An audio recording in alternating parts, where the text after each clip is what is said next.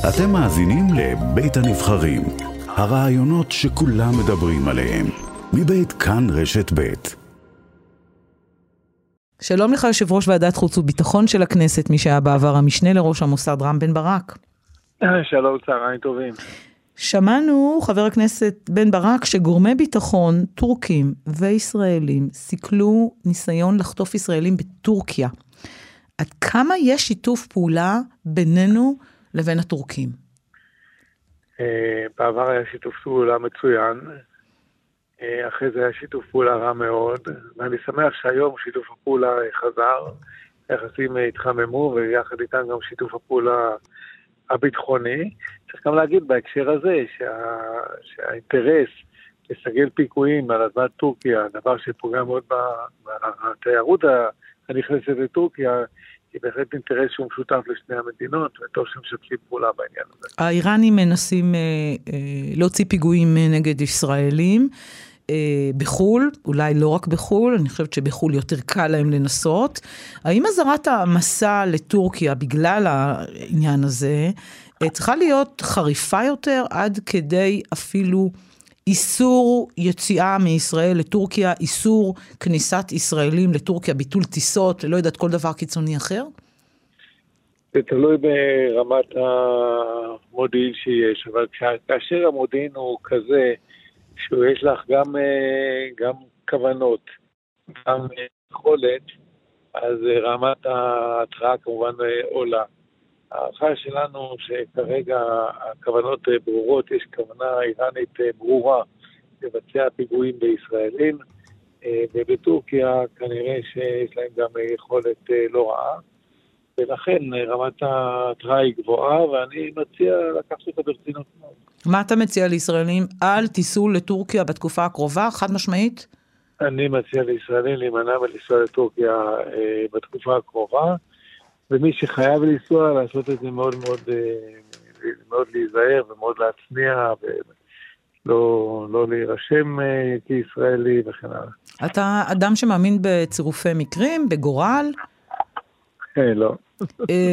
איראנים בכירים, גם מדענים, גם בכירים במשמרות המהפכה, מתים בכל מיני נסיבות מסתוריות לא טבעיות, חיסול במכונית, הרעלה, קפיצה מהגג, תאונות, נסיבות אחרות, 2 כאלה ביממה האחרונה. מה היית מציע להם? איך יזהרו נגד המזל הרע הזה שתקף אותם? אני הולך על זה בזהירות. ראשית אני אומר לך באופן חד משמעי, לא כל מה שאומרים שישראל עשתה, ישראל עשתה. יש דברים אחרים שקורים, אבל אחרי שאמרתי את זה, אנחנו מאוד נחושים למנוע מהאיראנים להגיע לנשק גרעיני. אנחנו לוקחים את זה מאוד מאוד ברצינות הכוונות שלהם. והם משחקים באש, ומי שמשחק באש לפעמים מקבל קביעות. זה יותר מזה אני לא רוצה להוסיף. כשראש הממשלה בנט אומר בשבוע שעבר, העלינו הילוך מול איראן, אנחנו פועלים בכל זמן ובכל מקום, הוא מתכוון לזה בדיוק, ואולי לעוד דברים אחרים? ראש הממשלה התכוון בעיקר לרעיון האיראני, כאילו שהם יוכלו לבצע נגדנו פעילויות באמצעות פרוקסי, ובעצם להמשיך להיות טהרן ולשלוט בשקט על הקורסאות שלהם, בזמן שאחרים מתיזים את דמם במלחמה איתנו. ראש הממשלה הבהיר בצורה חד משמעית לדעתי, וזה היה גם בוועדה שלי, הוא הבהיר בצורה חד משמעית, שאנחנו רואים בשולחים כמי שמתקוטטים איתנו, ונגיב בהתאם, שלא יחשבו שהם יוכלו לשבת שם וליהנות מזה שאנחנו מתקוטטים עם אחרים שהם שולחים להתקוטט איתנו. כנצר הזה הוא הבהיר. כאיש בכיר בשירותי הביטחון הישראלים בעבר, יכול להיות שראשי ממשלה צריכים להתאפק, גם לא להגיד משפט כזה, כי משפט כזה נתון לפרשנויות, ואולי הוא יותר מרמיזה, ואולי מבינים ממנו הרבה. גם ראשי ממשלות שקדמו לבנט צריך לומר, גם הם אהבו קצת להתהדר ברמזים כאלה. אתה היית מציע להם, תשתקו? אני הייתי מציע לא לערב בפעילות מבצעית, במסיבות עיתונאים ובהודעות מטריסות, לא להיות יהירים, עם זאת, אני מקבל את זה שאפשר להעביר מסרים, או לפעמים צריך להעביר מסרים, ראש הממשלה רוצה להעביר מסר, אז הוא עושה את זה בצורה כזאת או אחרת. לגבי פעילות מבצעית ולקחת אחריות, אני הייתי נזהר מלדבר על זה. איראן לא תעצור אם לא יעצרו אותה, גם זה משפט של ראש הממשלה בנט מהתקופה האחרונה, כמי שהיה משנה לראש המוסד, והיום יושב בראש ועדת חוץ וביטחון של הכנסת, איך ישראל יכולה לעצור אותה, את איראן? תראי, בסופו של דבר, הכי טוב היה זה שיהיה הסכם בינלאומי מול איראן, שהתוצאה של הפרתו מאוד מאוד ברורה, והוא הסכם טוב שמרחיק אותם מנשק גרעיני. זה הפתרון האופטימלי. זה הפתרון הכי טוב, כי אתה זוכר שהממשלה הקודמת, וראש הממשלה הקודם נתניהו חשב שזה הפתרון הכי רע. אני אמרתי גם בממשלה הקודמת, וגם בתפקידים האחרים שלי, ולאורך כל הדרך, שהפתרון הטוב ביותר למנוע מאיראן נשק גרעיני, זה הסכם אפקטיבי, שלצידו איום ממשי, מה קורה אם מפירים את ההסכם. ואני עדיין מחזיק בדעה הזאת. ואתה לא חושש מהסכם כזה שהם לא יקבדו אותו, כמו שהם לא מכבדים דברים אחרים, שהם יסתירו, שהם ירמו, שהם ימשיכו להאיץ את מה שצריך להאיץ ולהתקדם במה שצריך להתקדם? אני בוודאי חושש מזה, ואני חושב היום שאנחנו נמצאים במצב מאוד מאוד בעייתי, בגלל שהם יצאו מההסכם, בגלל שאנחנו, בעצם ראש הממשלה נתניהו גרם להם לצאת מההסכם, כשהיא שכנעה את טראמפ לצאת מההסכם, ואנחנו נמצאים היום במצב מאוד מאוד בעייתי, שבועות ספורים היכולת שלהם להשאיר ל-90%, ממש ימים ספורים אפילו מהיכולת שלהם להשאיר ל-90%. אני מזכיר לך שאין פיקוח היום במה שקורה לאיראן, הם פירקו את המצלמות רק בשבוע האחרון, קשה לדעת מה קורה שם, ואנחנו נמצאים באמת בתקופה מאוד מאוד בעייתית, שמחייבת פעילות אחרת, שתובל בראש ובראשונה על ידי האמריקאים, על ידי הקהילה הבינלאומית, כי המצב כרגע הוא בלתי נסבל מבחינת ישראל, ואנחנו צריכים להערך לכל אפשרות. זה נשמע ממש קרוב, זה מדאיג אותי מאוד כאזרחית, שאתה אומר רגע ממש לפני. צריך להבדיל בין היכולת, כמדינה מעשירה ל-90%, אז הכוונה שלה היא ברורה. אין שימוש ב-90% אלא למטרת בניית פצצה. אבל זה עדיין לא אומר שיש להם פצצה, זה אומר שהם חצו סף שמביא אותם בדיוק לדבר הזה. אבל עדיין זה לא אומר שיש להם פצצה, הם צריכים עוד לבנות אותה, ונותן מספיק זמן לטפל בזה. אבל ברגע שהם יבואו ל-90%, הכוונה היא ברורה, והסכנה היא לא מיידית, אבל היא באופק. בוא נדבר רם בן ברק על נושא שיהיה פחות נוח לך, על הממשלה.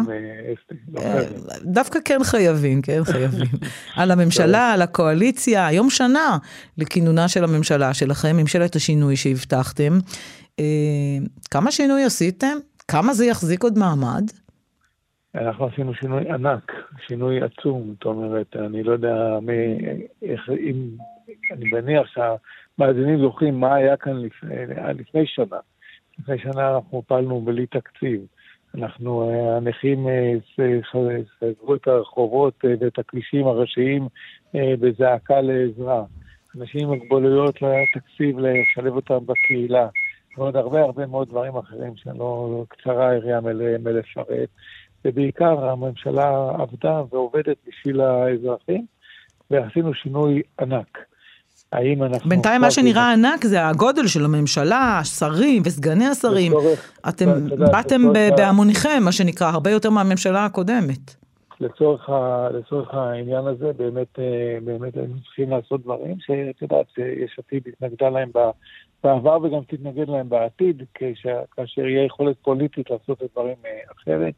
חיברנו את ימין ושמאל, חיברנו ממשלה שאף אחד לא האמין שהיא תקום, אבל את יודעת, עם כל הגודל של הממשלה הזאת, שלא היה ברירה אלא לעשות אותו, לקחנו גירעון של 200 מיליארד, והיום אנחנו ללא גירעון, עם כל הדברים שעשינו. זאת אומרת, הממשלה הזאת מתפקדת היטב מאוד, לא שאני רוצה מכל ההחלטות שלה, את יודעת, בעניין החקלאות יש לי ביקורת, אבל עדיין כממשלה אנחנו מתפקדים מצוין, אנחנו יודעים לדבר, אנחנו יודעים לעשות דברים, ופשוט תהיה חבל אם הממשלה הזאת לא תמשיך, וזאת גם הסיבה שאנחנו נעשה כל מה שצריך בשביל שתצליח בשביל שהיא תצליח לשרוד.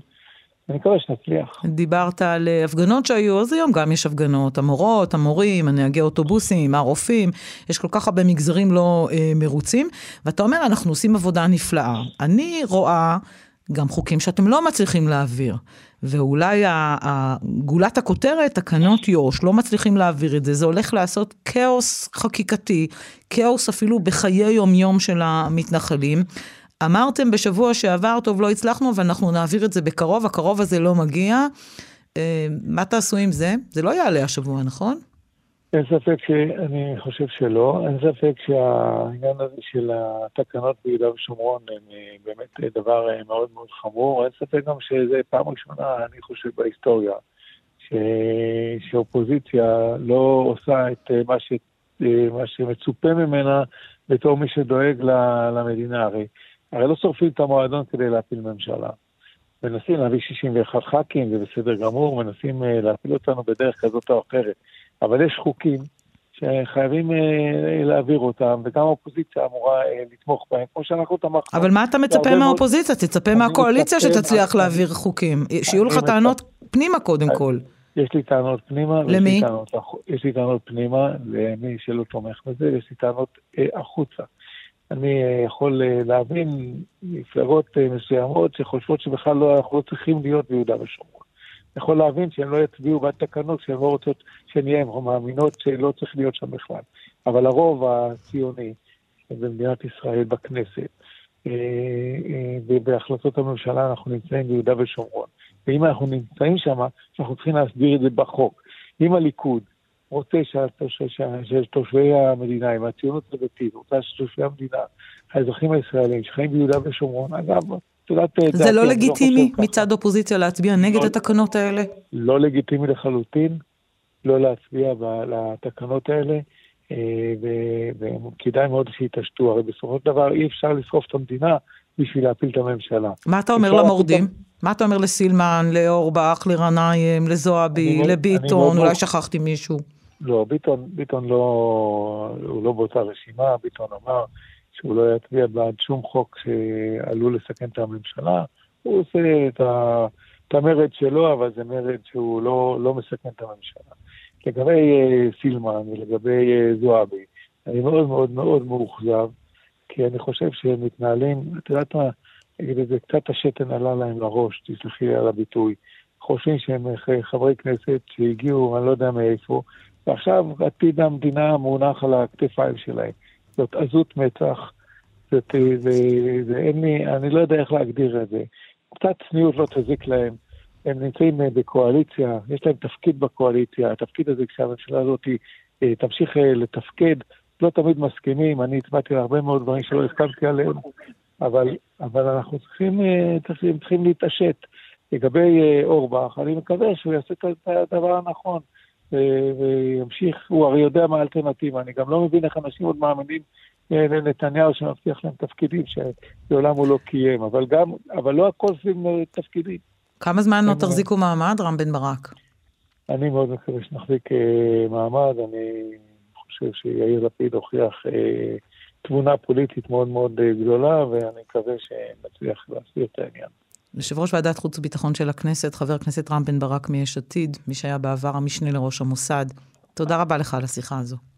תודה רבה לכם.